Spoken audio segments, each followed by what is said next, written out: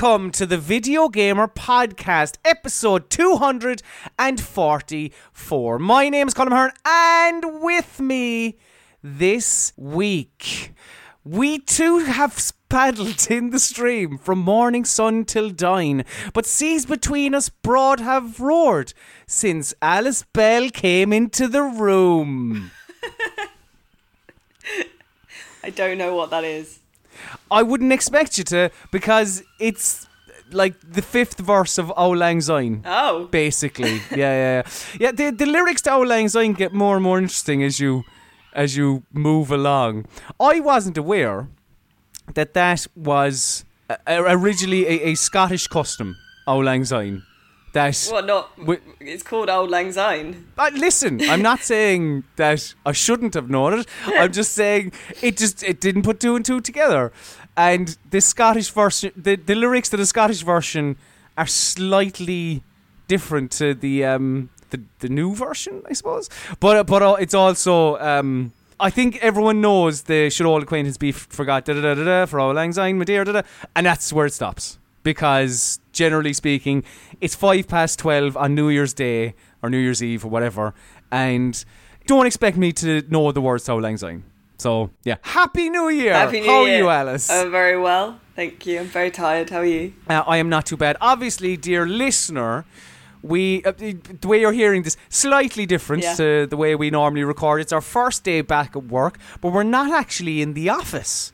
So we're jumping through hoops here, Alice Bell, to provide them with a Video Gamer Podcast this week, because there's a few things to talk about and a few things to discuss since or in between the Christmas period and now. Yeah. In short, because I'm sure I can only imagine for the inaugural edition of VGBG Radio, which I'll talk about at the end of the show, we'll go into our Christmas period and all that a bit more. But did you have a nice one, Alice? Did you have a nice new Christmas, a nice New Year's, I did, and thank nice you. all that? Pretty chilled out.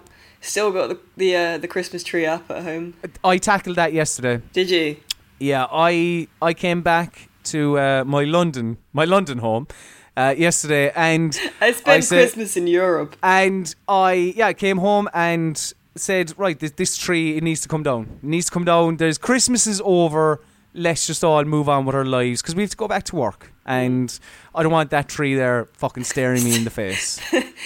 Wow. So you went from being quite reticent to putting up a tree to then going, we'll leave it up for another while. Well, no, this is why I was a bit longer. That's why I was reticent to put the tree up, because now I know it's going to take me fucking ages to be asked to take it down again. And because I put it up, it's on me to take it down. Oh, really? So Yeah. could the tree remain for indefinitely? Well, at least until we move, anyway. Yeah, we're me and my husband are moving at the end of the month, dear listener. Incidentally, somewhere quieter. So I'm sorry, because I'm recording at home. So sorry if you hear any sirens or yelling or possibly some roadworks, of which there is much. On to the news that happened over the past week, and a little bit as well in between Christmas and now, basically. And Alice, the first story is not the nicest of stories to start off with, actually. Quite a serious one, because this happened. It was when was it? It was a few days ago. It was around Christmas, anyway. Basically, well, maybe a little bit the period between Christmas and New Year's, I think. Yeah. Via the Wichita Eagle, a 28-year-old man was shot dead by a police officer after the police officer went to investigate a homicide and hostage situation. This was because of swatting, which was a term I hadn't heard of before. Where, and correct me if I'm wrong, it is where a person rings the police and makes up this elaborate situation where, it is a hostage situation, whatever, some big thing, that to try and get a SWAT team to a particular address. Yeah. People refer to it as like a prank or a hoax. It's not. That, like, a prank is putting cling film over the toilet seat. Yeah. This is being a cunt. And it's happened before. Like, people have been like, streaming, and the police storm into the room like while they're streaming and stuff. But this time, somebody died. So police chief, or deputy police chief, Troy Livingston, he spoke to the local website, I suppose, and he said, quote, "It was a shooting call involving hostages. The original call, we were told someone had an argument with their mother and dad was accidentally shot, and now that person was holding mother, brother and sister hostage. We learned through that call that a father was deceased and had been shot in the head. That was the information we were working off of. A male came to the front door as we came to the front door. One of our officers discharged his weapon. The officer in question, he has been placed on administrative leave following the incident. But the reason, how this ties into games effectively is, and this was found out after the fact, naturally enough, was, and again, please correct me if I'm not getting all the facts right here, but an argument between two Call of Duty World War II players happened, and one of the people who had the argument basically rang the cops and made up this elaborate story and sent them to this address. But why, actually? Why did they send them to that address? Having a look here, these two guys got into an argument after losing a match. And then one of them contacted a third player. But this is all based on kind of social media messages between them and stuff, and so there hasn't been an official police report.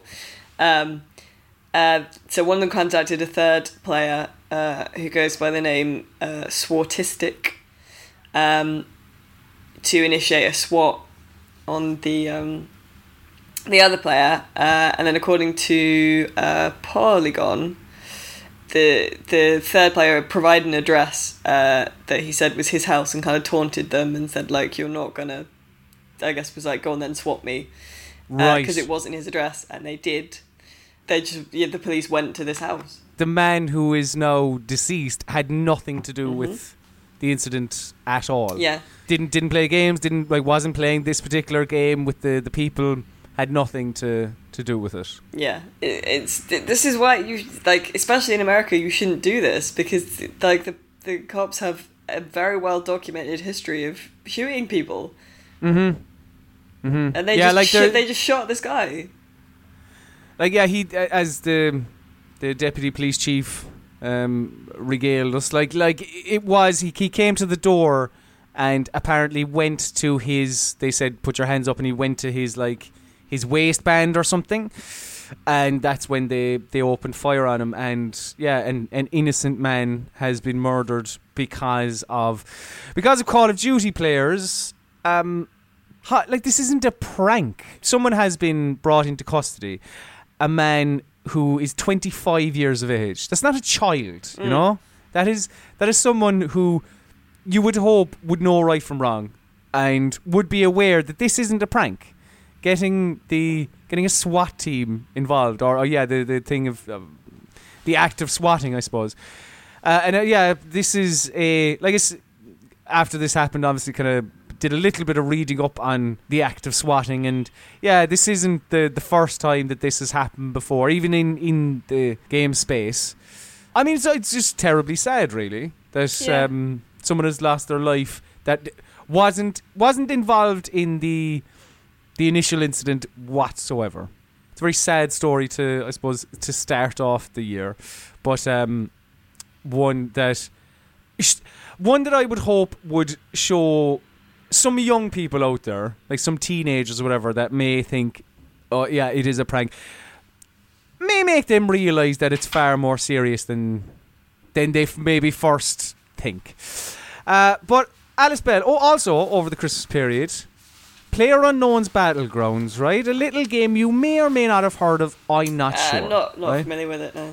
Well, it had a decent 2017, and it had a very good end to its 2017 as well, as on the 29th of December, it passed the 3 million mark for concurrent players and pulled in 3.1 million. Brendan Green, the creative director, went to Twitter and he thanked everyone basically for passing this milestone. Unreal, right? Unreal. And as on top of that, PUBG Corp CEO Chang Han Kim, he was speaking to Invent Global about where he sees Battlegrounds in the future, and by reading the interview, the not so distant future as well. He was asked about a PlayStation 4 version, which is the thing that constantly comes up. And when asked about that, he didn't specifically cite the PlayStation 4. He did say that like the final goal is to launch on every platform imaginable. Player unknown on the Switch. The plan is to finish the Xbox One version first, and there's no time frame for that. Like over Christmas, we saw 1.0 released. The 1.0 version of PlayerUnknown's Battlegrounds released on Steam. But yeah, Xbox One, don't know when that's happening. And on top of that, Kim also said that he would like to see Battlegrounds become a, quote, universal media franchise. What does that mean? So, like, TV, movies? He cited a few things. He mentioned cartoons, movies, esports. Then what else did he say? He said animation, something else. And then he went on to say, quote, in fact, we received a couple of love calls from a number of developers in Hollywood and Netflix. Our dream is to build a new game-based culture through various ways like this and have the lead of that culture. Like, yeah, Universal Media... To you, Alice, what does that mean? Universal Media Franchise. I think it just means those are shitty tie-ins to me. Because, like... I can see like it doing esports very easily. I don't think that's a big leap, but I think making a decent, like maybe you could make a decent kind of TV show. Sort of, it would be kind of like The Walking Dead, I guess, like a grim kind of survival thing.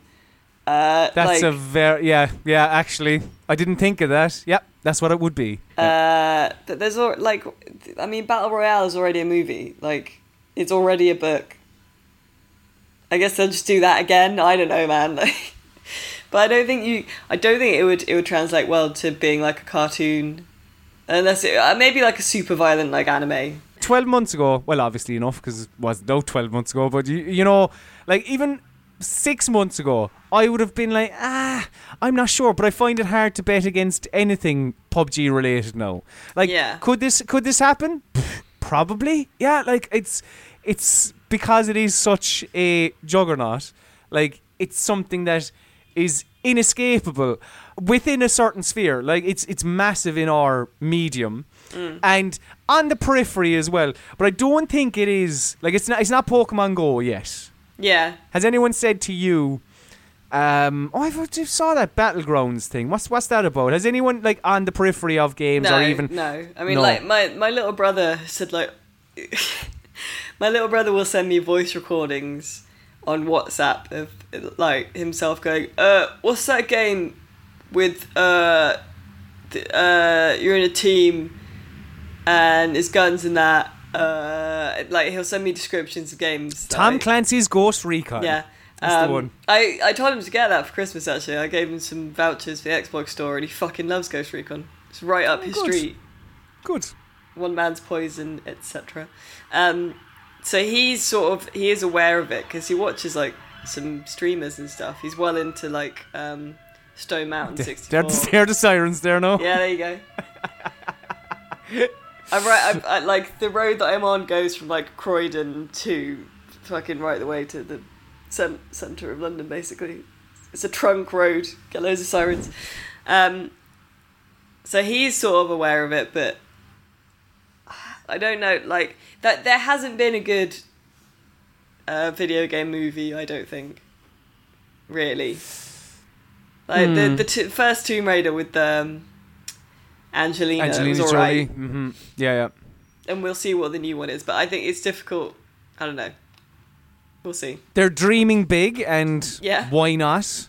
Like, the Xbox One version, which was out mid-December, I think it was 1 million it sold over 48 hours. And that was with a little bit of negative press as well, because of people complaining about frame rates and all that on top of it.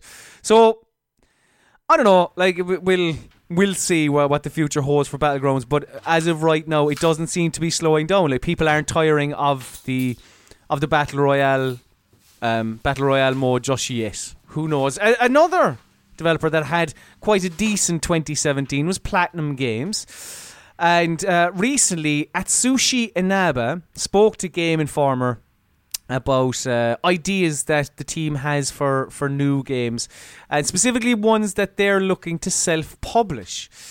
This ties in a little bit to something that Inaba spoke about at Bit Summit in Japan last May, where he mentioned a formless, shapeless IP that the studio was looking at. Now, he didn't... At the time, it was very much like, yeah, we're doing this, but you know, that's kind of it. There's not much else happening, whereas more specifics have been given this time. Now, he hasn't explicitly said that and this are the exact same thing, but you could probably put two and two together, really. And Inaba said that they have two designs that they're, quote, genuinely focused on at the minute. I do like that approach, though. Just go, yeah, we're making some stuff. Like, yeah, he mentioned that, like, at the start of the process, I think it was like 70 ideas or 70 pitches that were being thrown around. And, like, some of them, what was it? It won't come to me now. But he mentioned something about I think he called it a princess dress-up game or something. And he said that, like, that was one of the ideas that they were, that just, like, came up. But he did mention that, like, fans expect something from Platinum Games, like they expect, like, action games, and they're probably not going to veer away from that too much with this game, like, because effectively he said, like, they can't afford to go too wild with this, because they just don't have the cash. You know, he specifically said the studio doesn't have the cash flow to take the risk to only do self-published games, which is why he then said, like, that they will continue their existing relationships with publishers, like, say, Bayonetta 3 or Nintendo with Bayonetta 3, Square Enix with Nier Automata.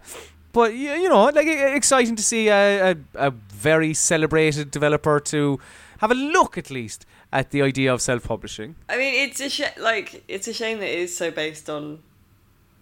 Well, I mean, everything is based on, like, whether you have the money to do it, right? Like, if like, you say that we don't have the money to take that kind of risk. But, I mean, I know we've said it before, I'd love to see more games, kind of like Hellblade, that are maybe a bit more compact, but, you know, high quality. In the interview, he doesn't mention Hellblade, but he was asked about, where does this game live? Like, is it the AAA space? Are you looking at the indie space? And he said that I think it was a 20-person team. He mentioned, so it would be somewhere in the middle. Again, like, you know, as you mentioned, like the kind of the Hellblade space. It's that mid-tier game. So you don't want to take everyone off of all the projects and put them on this, and you're also not maybe putting pressure on a 4 or 5 person team to try and slap something together. There are resources there, but it's just a little smaller than, I suppose, maybe your Niers, maybe your Bayonettas, etc. And he also said that, like, or he was asked whether this new game would compete with their existing games or with big publishers, and he said that it wouldn't, because they would be competing in separate markets. He said the style and the size and scope of games that we do with other publishers is going to be much bigger than the ones we do ourselves. I'm very interested to see where they go with this, because, like, even in recent years, Platinum Games is a developer that I have really enjoyed, and, like, going back in their timeline, I was like, no, you know, they just kind of really weren't for me, I felt. But, like, with the likes of Bayonetta and Nier as well last year, maybe the success of, because Nier is fucking weird, very, very strange, and it was so well received here as well in the West. Then maybe they're kind of thinking, well, you know, let's get weird then, as much as we can. Hopefully, fingers crossed. Do you know what is weird, Alice? What? I'm sorry, I don't have the energy. And to be honest with you, I'm a little bit rusty because I'm not sure how I can make this weird. But Psychonauts 2 has been delayed. This happened, again, in between podcasts. Yeah. Psychonauts 2 is now not coming out in 2018. And I know this, like, you were looking forward to this game. Like, you have a soft spot in your heart for the original, don't you? Yeah, it's a really cool little platformer. It's a really nice concept as well. So yeah, you platform. You are a psychonaut. So you're in training to be a psychonaut, and you go to like summer camp to learn to control your abilities. And it's a platformer, but you platform around inside people's heads. And it's really good. It's still really good. And they released a remaster of it. I can't tell how many years ago now because it's 2018 now. So like 3 years ago. And so, the Psychonauts 2 looked like it was going really well. It was one of the first big success funding stories on Fig, which is... Fig's the weird one where you can, like, donate or you can buy... Like, you can invest as well, so you'll get a return. It's weird. And it looked like it was going really well. They showed, like, a bunch of cool test levels they're working on and stuff. And then, at the end of the year, they were just like, it's not coming out next year. They released a statement on Fig saying, now we are in full swing. We know a lot more about the size and scope of the game we are going to make, how long it will take us to make it, and the amount of time we need to make it to be great. From those projections, we know that Psychonauts 2 will not be shipping in 2018 like we originally estimated when we published the Fig campaign 2 years ago. Yeah, a bit of a shame, because I think... Psychonauts 2, a lot of buzz around it because it is one of those games that, we never thought we would see, I think. And, without the likes of, your Kickstarters, your Figs, your whatever, we likely wouldn't see it. At least that's the impression given. Yeah. So, I'm getting, they haven't given a new window, have they? They haven't said, 2019 or anything. No. Mm-hmm. Yeah, it's an interesting one because the last big, the massive Kickstarter that Tim Schafer of Double Fine did was for this. It looked really lovely. This point and click puzzle game called Broken Age, which ended up being, I think it was late, and it also wasn't that great. It came in 2 halves. I thought it was alright. I liked the first half. I enjoyed it. I thought the first half was good. Yeah. Second half not as good. Went a bit weird, and people were a little bit disappointed. And I think that was one of the first times that people realised like what crowdfunding is. In that it's yes, yeah. You can't guarantee what you're going to get. You put money in and something comes out, possibly, maybe. Sometimes it doesn't even happen. Yeah, and that's the risk you take, I suppose. Yeah. Yeah, when you back projects. But I think with Psychonauts, they've got quite a good formula, like based on the first game. People liked the first game. It wasn't a commercial success, but it like the gameplay basis was really good. So. Very much so, and very, very interesting, as you say. Kind of running around people's heads rather than their full bodies, I suppose. Which, funny enough, is the suffix of Catherine's remaster. It's Catherine Full Bodied Edition or something like that. See, I'm warming up to it, Alice. I'll get there, don't you worry.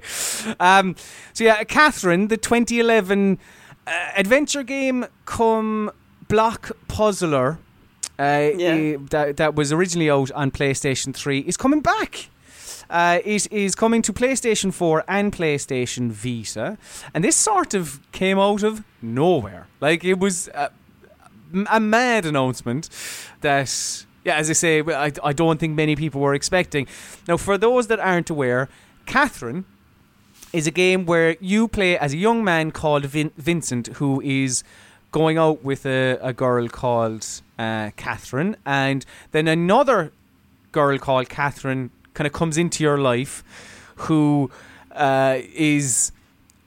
makes you have a straying eye, I suppose, and you become attracted to this other Catherine, and you must wrestle with your head, or wrestle with yourself, I should say, about like, it's about infidelity and all that. And there's also these, every time men go to sleep, they have these dreams. That's where it turns into like a block puzzle game, like on a little pyramid, and you must push and pull blocks. Kind of Q*bert-esque, really. It was a modern day Q*bert. And very, very interesting game at the time. Like 2011, that was 7 years ago. Christ. Wow. I remember playing it, and I remember loving it, because it was quite unlike anything I had played at that time, like myself personally. But yeah, now we are, because at the time we were like, what is this? Is it solely a remaster? Is it a what? Well, it is I suppose it's being reworked a tad, because a third Catherine is being added to the mix. A girl called Rin, so the other one is Catherine with a C, there's Catherine with a K, and now this third character is called Rin. And Rin is a woman with like a pink bob haircut. She is the piano player at the Stray Sheep bar, which is where you, Vincent, meet up with your buddies in between the block puzzle parts. Now, Rin has caused a little bit of controversy, though, because right now there are some rumblings that Rin is a transgender character, which, like, no one knows for certain if this is the case. That's not causing the controversy. The controversy is being caused through people maybe not having faith in Atlus representing transgender people in the correct way, I suppose. Because they released a trailer that revealed Rin, and there's a part where she, think I'm getting this right, there's a part where she pulls up her skirt, and then Vincent, the lead character, he makes like a shocked face, which has led some people to believe this could be Rin before she has passed.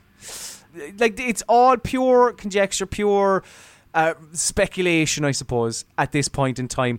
And I suppose what's leading people, and you see, it's funny, I suppose, right? Because I totally forgot about this character that I'm about to mention, Erica.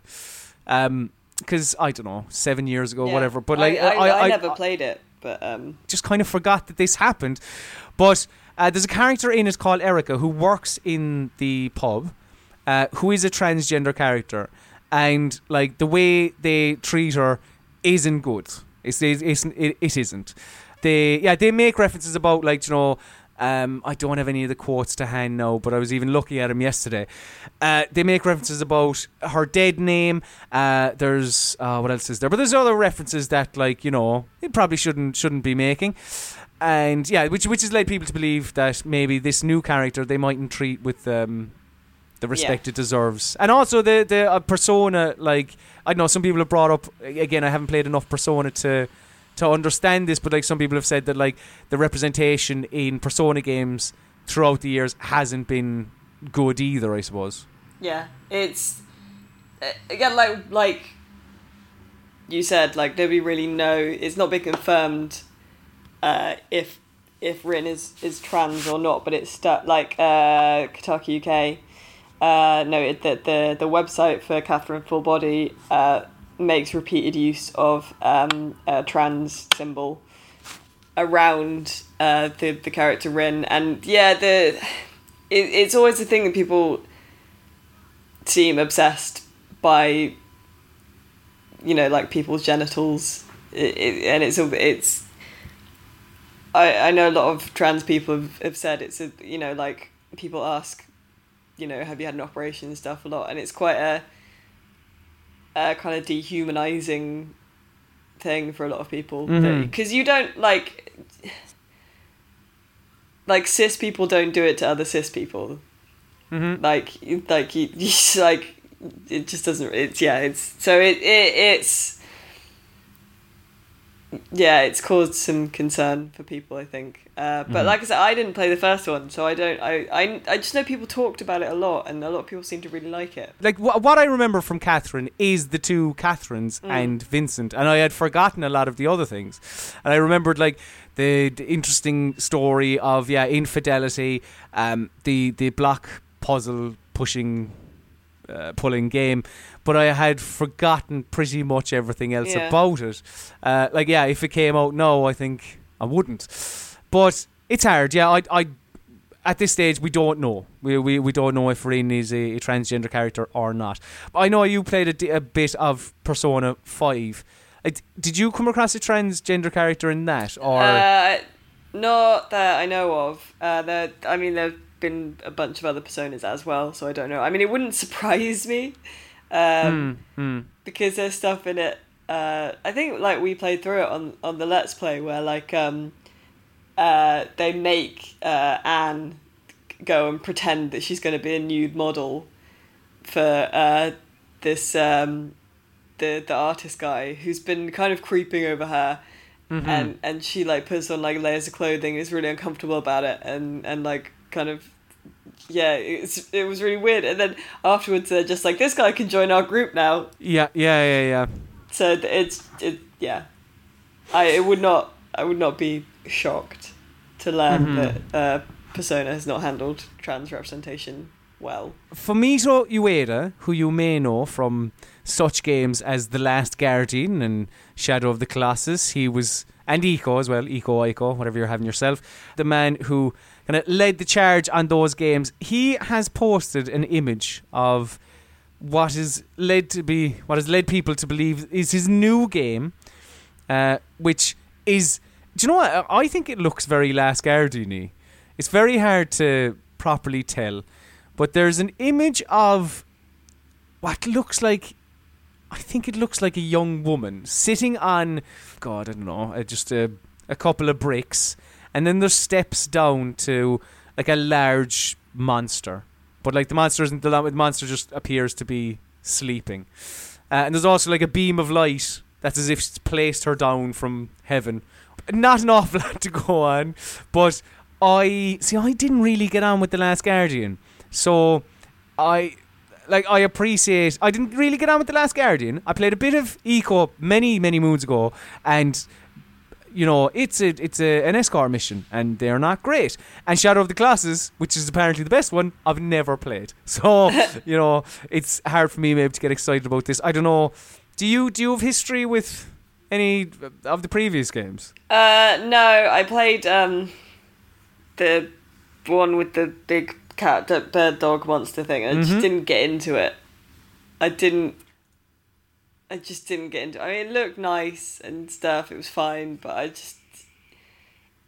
I don't know, other people really loved it, and I was just like, I thought the camera was really shit in it. I thought it was terrible, yeah. Because it tries to centre Trico, or whatever his name is, because he's like the big feature of the game, but that means you can't see what you're fucking doing all the time.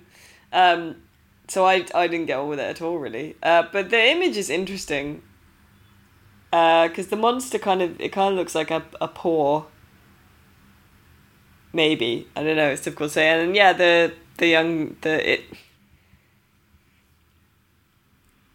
it could be a girl or a boy, or it could be I don't know, a celestial being looking kind of up at some birds and stuff as well. It's an interesting one, and I don't know. There'll be fan theories already, I'm sure, but it doesn't excite me like loads because I did not enjoy the last one. So on to what we've been playing over the Christmas period and the last couple of weeks of December as well. To a point, I suppose, because Alice Bell, Life is Strange Before the Storm is finished. Yep. You haven't got a chance to talk about this on a podcast, so this is what this part is for. I have also played it and finished it.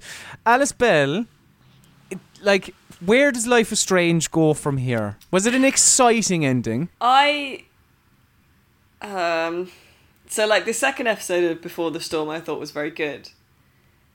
the third episode I thought was a bit shit. And the third episode had... No, not a bit shit, that's unfair, but it had the most work to do, and I don't think it really accomplished much of it. And I thought it was going to be more about... It's like they want another season of Before the Storm, basically. Or there should be another season, because I thought it was going to be more about their relationship, and it kind of crammed that into kind of a montage at the end, and it moved the focus off Amber and Chloe's relationship, which I thought was kind of the point. And I thought the final choice, which was supposed to be like the big final choice, was framed quite badly. Oh, yeah. I was trying to remember what the final choice was. Yeah. I'm with you. Mm-hmm. One of them is quite negative, and I remember you telling me you felt it pushes you in one I think way. it the way it was phrased definitely makes it seem like one is the right choice and one is the bad choice, and I don't think that's fair in the context of what you're being asked to choose between, and I don't think it's also kind of true to the idea of the game almost. Yeah, I played it and I really didn't like it. I've banged on about it here before. I enjoyed the first full season, if you want to say, of Life is Strange, up to a point where I think it probably jumped the shark. But this one was... Like, I don't know, it took away the rewind mechanic. It just made it a bog standard adventure game, and I think one that treats itself a little bit, I don't know, with the reverence that I don't think it earns over the course of the 3 episodes.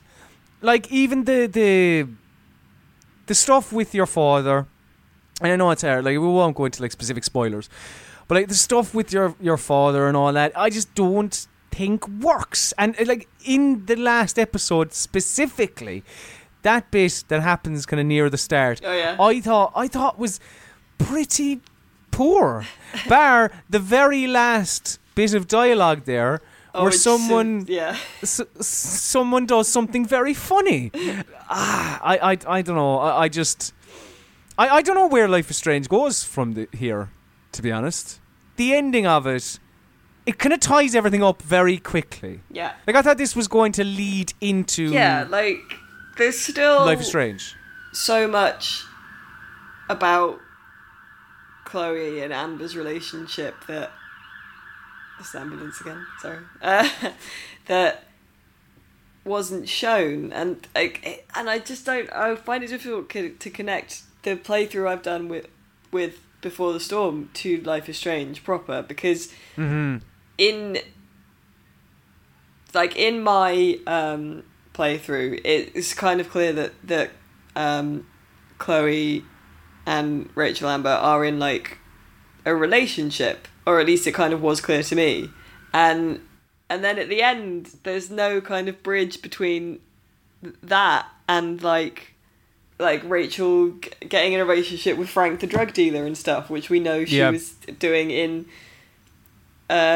before the events of the May season of Life is Strange. So I just felt there was a lot that wasn't shown, and like it's maybe like they're hoping for another season, and if they don't do another season, then it's just been left hanging in a weird way. So I don't know. And the backtalk mechanic, as it went on, it felt like it was using it less and less. Even in the last episode, is there only the one instance? There's two, because you didn't is there a find second one? Yes, I remember. Yeah, but the one that you have to do again, it comes out of nowhere. It does. Like, that was weird as well, because I like Rachel Amber's character more than you, and I don't mean that I like her as a character. I just think she's quite an interesting character. I don't like her as a person, but I think she is quite manipulative and kind of shady, and and even without realizing it sometimes. And I think that's interesting. But then the only person in the game that agreed with me suddenly turned into a fucking psycho out of nowhere. Yeah. I don't know. Does it make you, or has it tempered any excitement you may have had for a full Life is Strange season 2? Has it? I'd still be interested in seeing that, because I think it would be interesting to see what they do with that, given the way Life is Strange ended and stuff. But I think for me, Before the Storm just didn't land. I don't think it worked. Some of it did. Some of it was really, like I said, I liked loads of the second episode. I thought the second episode was very well done. But I think as a complete package, it hasn't quite worked for me. As a complete package, I couldn't tell you if Persona 5 works for me, because I know for a fact I will never, ever, ever finish Persona 5, because after, I think about, I'm gonna say about 8 or 9 hours, like, I'm still doing tutorial-y bits. Oh god, yeah, it takes so long to get going. I'm still on the first dungeon. Yeah. I probably will finish that, because even people have said that, like, I put up on Twitter, I was like, if I know I'm not going to finish it, is there a point? And I was like, there was a few people actually said, just play the first dungeon and you're probably alright, because it's that over and over. Other people obviously saying it's the greatest game of all time.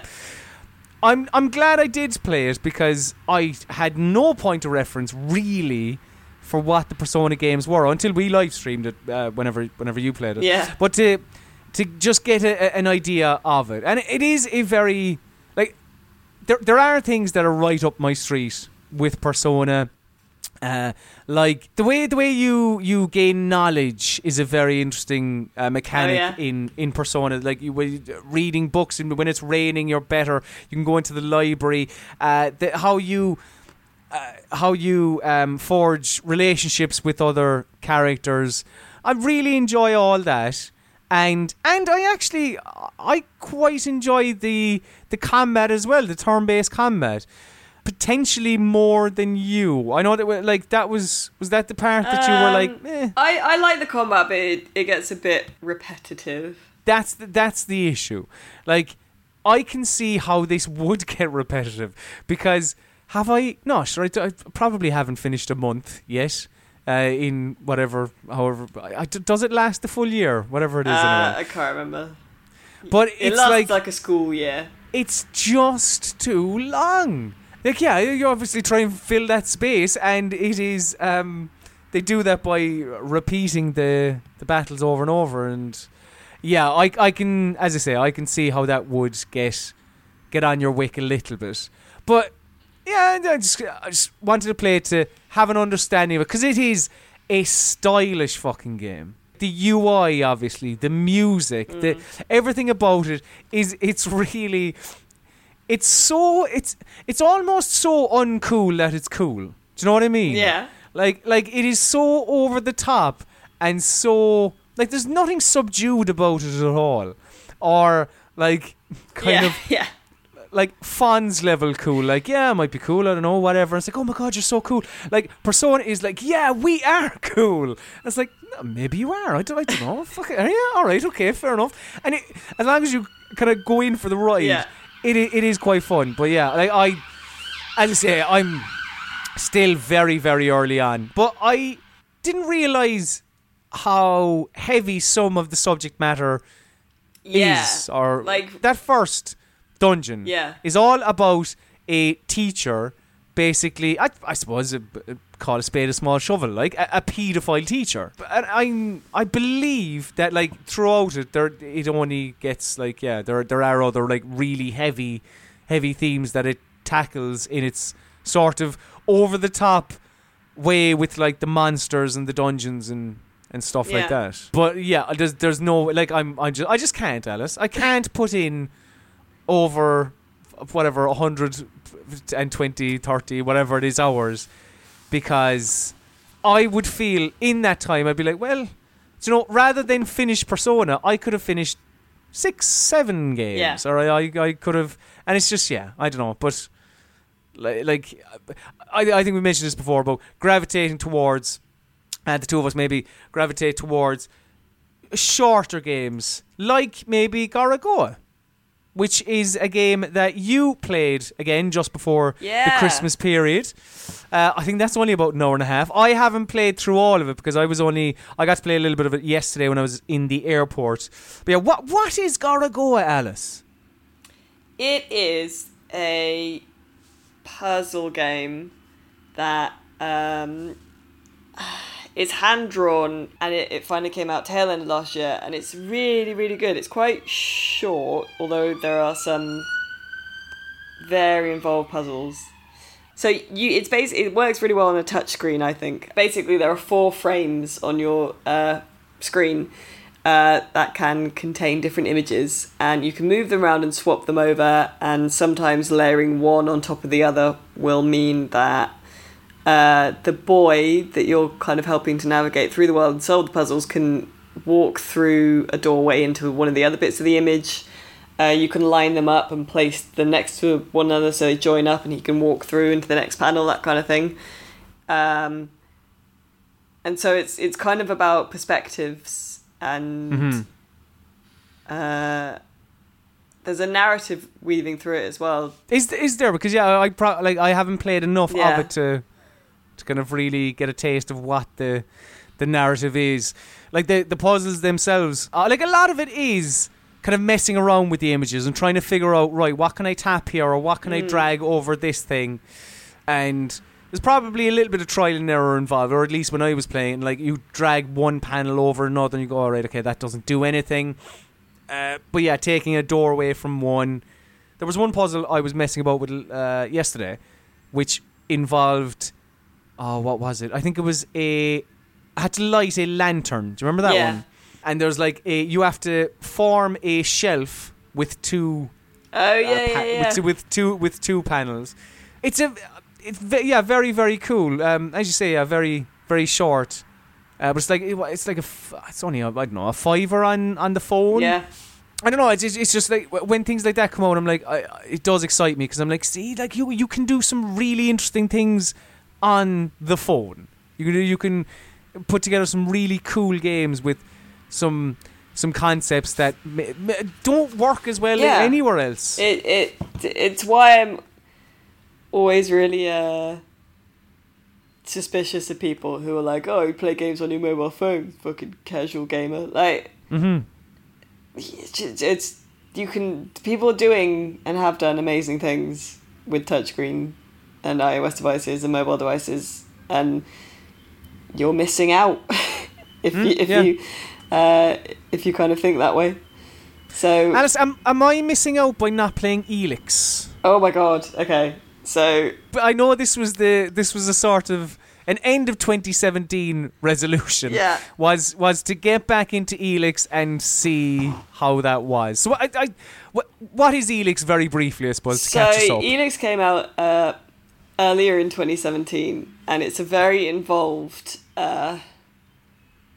RPG where you play as this guy who. Okay, so this is the thing. It's really complicated. Right. So you play as this guy. No, okay, I have to go back further. So basically, a meteor crashed into Earth, containing this kind of metal or like this compound called Elix, or Alex, and it did different things to the world, and so basically, the game Elix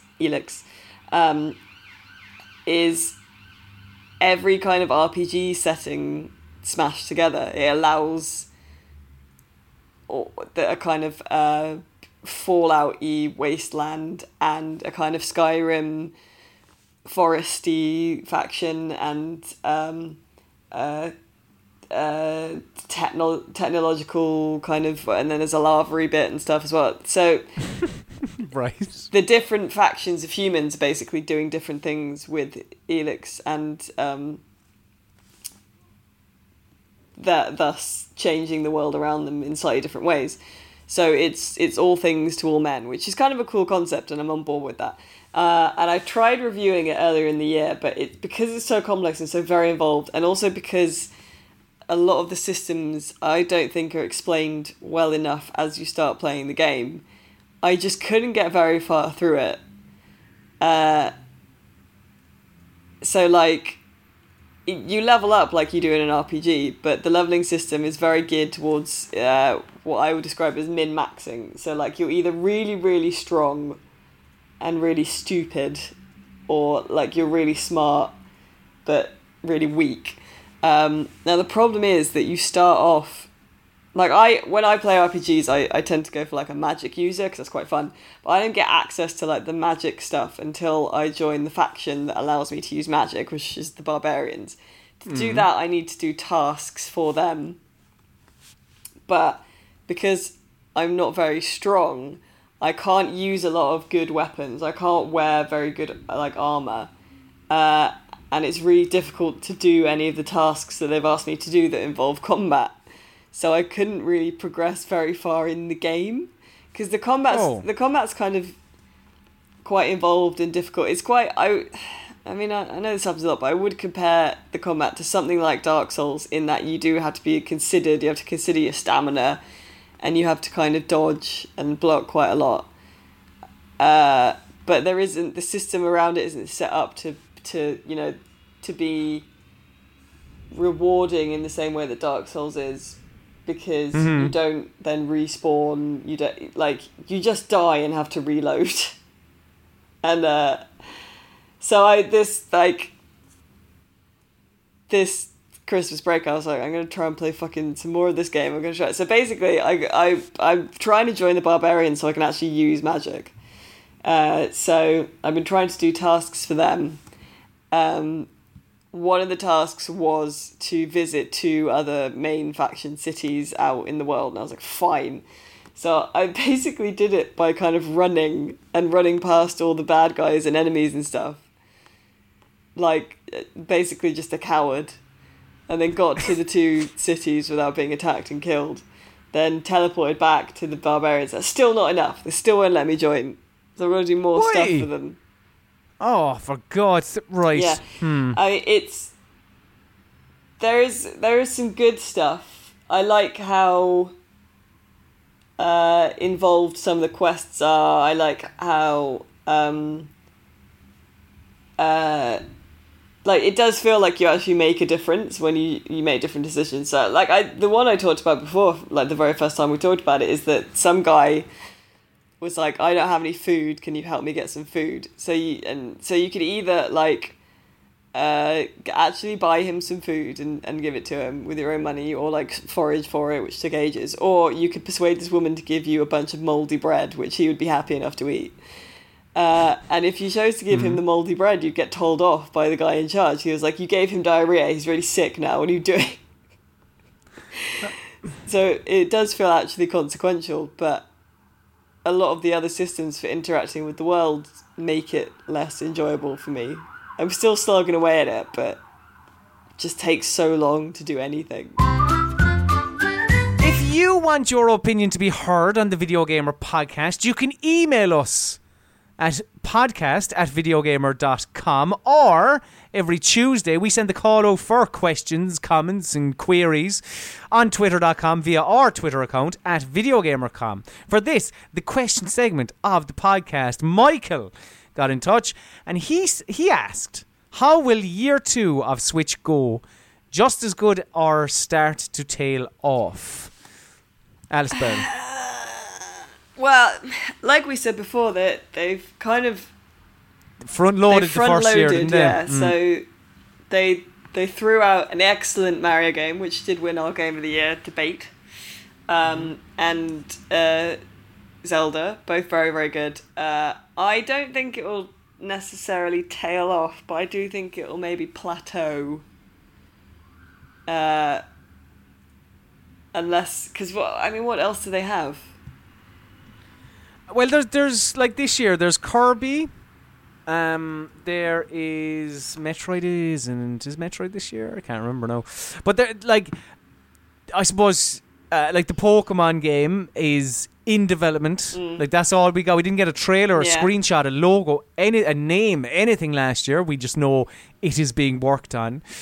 So, like, I don't know. Tail off is a bit strong because of them having such a good year last year. You will still have other people coming on board, and I would imagine getting Switches in the January sales and all that. But in terms of new produce, I don't know. It's although like, I think with the Switch they're doing much more with third party. True. Yeah, very true. So I don't think it'll tail off, but I don't think it's going to be as much of a boom as it was. I mean, Wolfenstein is coming out this year, which is mad. Noah said to us, unfortunately, there is still not a game where I can play as Kevin MacLeod and politely tell people their homes look like shite. Do you have any genres of telly you would like video games to tackle, like home or living? Also, happy 2018. Any genres of telly, Alice? I know you're a fan of the kind of the reality TV quiz show format. Quiz show, not quiz show, but like I suppose what's sort of game show-esque, like what's the thing with the barbecuing? Is Barbecue Masters or something? Barbecue Pit Masters and deep fried masters. Deep fried masters. Who is a master at deep frying objects? Deep fried masters is amazing. Deep fried masters would be great. Maybe like a Guy Fieri game of some description. Deep fried masters is fucking amazing though. I'm so sad that they'll never do more of them. But Deep Fried Masters is basically just a guy going, this would be good on a stick. And it was, I'm sure. Kevin, Grand Designs is a good chat though. I'd love to do Kevin. But would it not be like? Is that not Animal Crossing to an extent? Well, I suppose you're not going in. You're not commenting on other people's homes, I suppose. You're not. It would be good. You could pick different options. Like the concrete looks shit. You haven't got it weatherproofed yet. The concrete looks shit. Yeah, or it's like, how far over budget are you? Yeah, and it's always like by 2 million quid because they fired the project manager on the first day because fucking Helen or whatever her name was like, well, it didn't seem that difficult to project manage, and Kevin he's been very supportive, and my husband of course is still at work, so that means he can keep going to work and then I'll just handle it, and then she fucking spunks all the money on like a fucking 3-mile wide sheet of glass as to be made in Germany and shipped over. Shit, it was just when you mentioned project manager, it'd be like, I would love, I'm surely it's been done before in some, like the show has been on telly long enough, like an Apprentice style game. It's all reality TV shows basically. Yeah. Where I mean, it would probably just be a collection of mini games, really. Yeah. Where you have to run around a fucking Belgium and be a tour guide or something like that, and you have to take them the right way, or you're in Wembley and you have to sing Frank Sinatra, but you have to stay in key. Could we just take the karaoke mini games from Yakuza? something like that. That'd be quite cool. Drew asks, which of these games will actually release in 2018? Shenmue 3, Last of Us 2, or Death Stranding? Death Stranding won't be out until 2022. Shenmue 3, like neither. Ooh, Death Stranding doesn't have a release. No. Shenmue 3, I don't think they haven't dated that either. I think because after. Of the three, I think The Last of Us 2 is most likely to come out, but I wouldn't be surprised if it gets delayed at least once. And kind of following on from that, MK Knight asks, what games do you think will disappoint most in 2018? Ooh. I mean, hopefully none. Hopefully none. You know? But for me, I think it's a difficult one. Is there any game that you feel you should be more excited for? Do you know what I mean? Probably, like, is there any? Wait, is Red Dead out next year? See, don't even know. Next year, as in 2018. Oh yeah, shit. Is Red Dead out this year? Yes. Yeah. See, I feel like I should be more excited for that, and I'm just kind of not. Weirdly. Did you like the first one? Yeah, I did. But I don't know why. I'm just not. I think it's just I found having to be excited about it exhausting. I'm just going to wait until it comes out. You know? That's always a good show, yeah. I think for me, the one that I thought of most immediately was Vampire, because I'm really excited for it, but there's also a chance that it won't work. If they pull it off, I think it'll be amazing, but if they don't pull it off, it'll just be kind of a bit of a rubbish vampire game. And Samantha Tame asks, did you get anything gaming-wise for Christmas? Looking forward to another year of great content. Thanks, Samantha. I got Sonic the Hedgehog socks, standard. Did you? Yes, obviously. Colm likes Sonic. Here are socks. These will do. These will do them. Now, will I ever wear those socks? Don't know. Because I am a man who likes a modest sock. Are you? Yeah, I'm not a fan of... What was your man from Dragon's Den? Peter? Was it the tall fella? He liked a mad sock. I actually... That whole line of thinking. The businessman, right? Who's like, wears the sharp dress suits and all that, but will wear fucking ludicrous socks. Never understood. To show his personality, you know. I'm not just a businessman, I'm a fun guy too. That's what it feels like. It's proper, Brent. I don't get it, you know? I don't know. I'm sure Nobby Burton. They'll probably come in handy for something, maybe, I don't know, but it's... For a video, I'm sure. Yeah, Sonic sock puppet. There you go. See, we're workshopping live on air. But yeah, that was probably the most gamey thing I got. Was it? I think it was. Yeah. Did you get anything video game related? Not really, actually. I got some new headphones. And yeah, not really. Thinking about it, I gave the gift of gaming this year because I got a new Xbox myself, and my little brother's had a 360, so I gave him my first gen Xbox One, if that makes sense. And he was so pleased. It was so nice. And then I got him some vouchers for Christmas for the Xbox store, so he could get a game. So he got... Very good, Alice. He got Ghost Recon. He said, I want something that I can play like for ages. So I was like, well, Ghost Recon's got a massive map. And he fucking really likes like Far Cry and shit. So he'll be well up for that. He really liked it. But it was really sweet because he said, well, this means so much to me that we're friends again, you know? Like, that's the best present. Brought a tear to my eye. That's very sweet. Yeah, video games bringing people together over Christmas. Isn't that an utter delight? And that just about does it for this week's edition of the Video Gamer Podcast. Thank you very much, dear listener, for listening. Next week we'll be back to the normal recording setup and all that kind of jazz. But a very important kind of half announcement, well, not an announcement, but a reminder, I suppose, that if you head to patreon.com/videogamer, you can become a VGBG or a VGBG VIP for $4.50, and you will get 4 monthly podcasts starting this Friday with Dialogue Options, which is a podcast where we shoot the shit and maybe get an insight into our lives, I suppose. So yeah, look forward to that. And there's also, we have a wrestling podcast, we have a police procedural podcast, and we have a game club where we'll be playing a game and stuff like that. And you'll also get access to a Discord where you can discuss all of those, you can find out what we're doing. So yeah, do that. Yeah, the cool. Game club this month, which is going to be the last Friday of the month, is Undertale.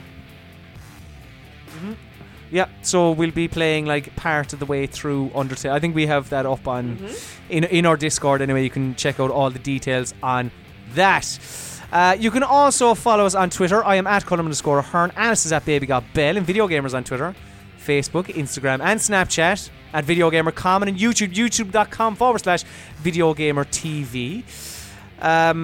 And yeah, you can subscribe to our lovely little podcast here as well, Video Gamer Podcast, on all of your podcatching apps. And if you could rate us on iTunes as well, that would be utterly delightful. But for all of your video gamer needs, just head to videogamer.com. And also, I should say, don't worry, because we're back to work on a Wednesday, right? So you're not getting, if you are a VGBG, you're not getting this early, but you are still getting an extended bit that we'll do in a minute. So stick around for that.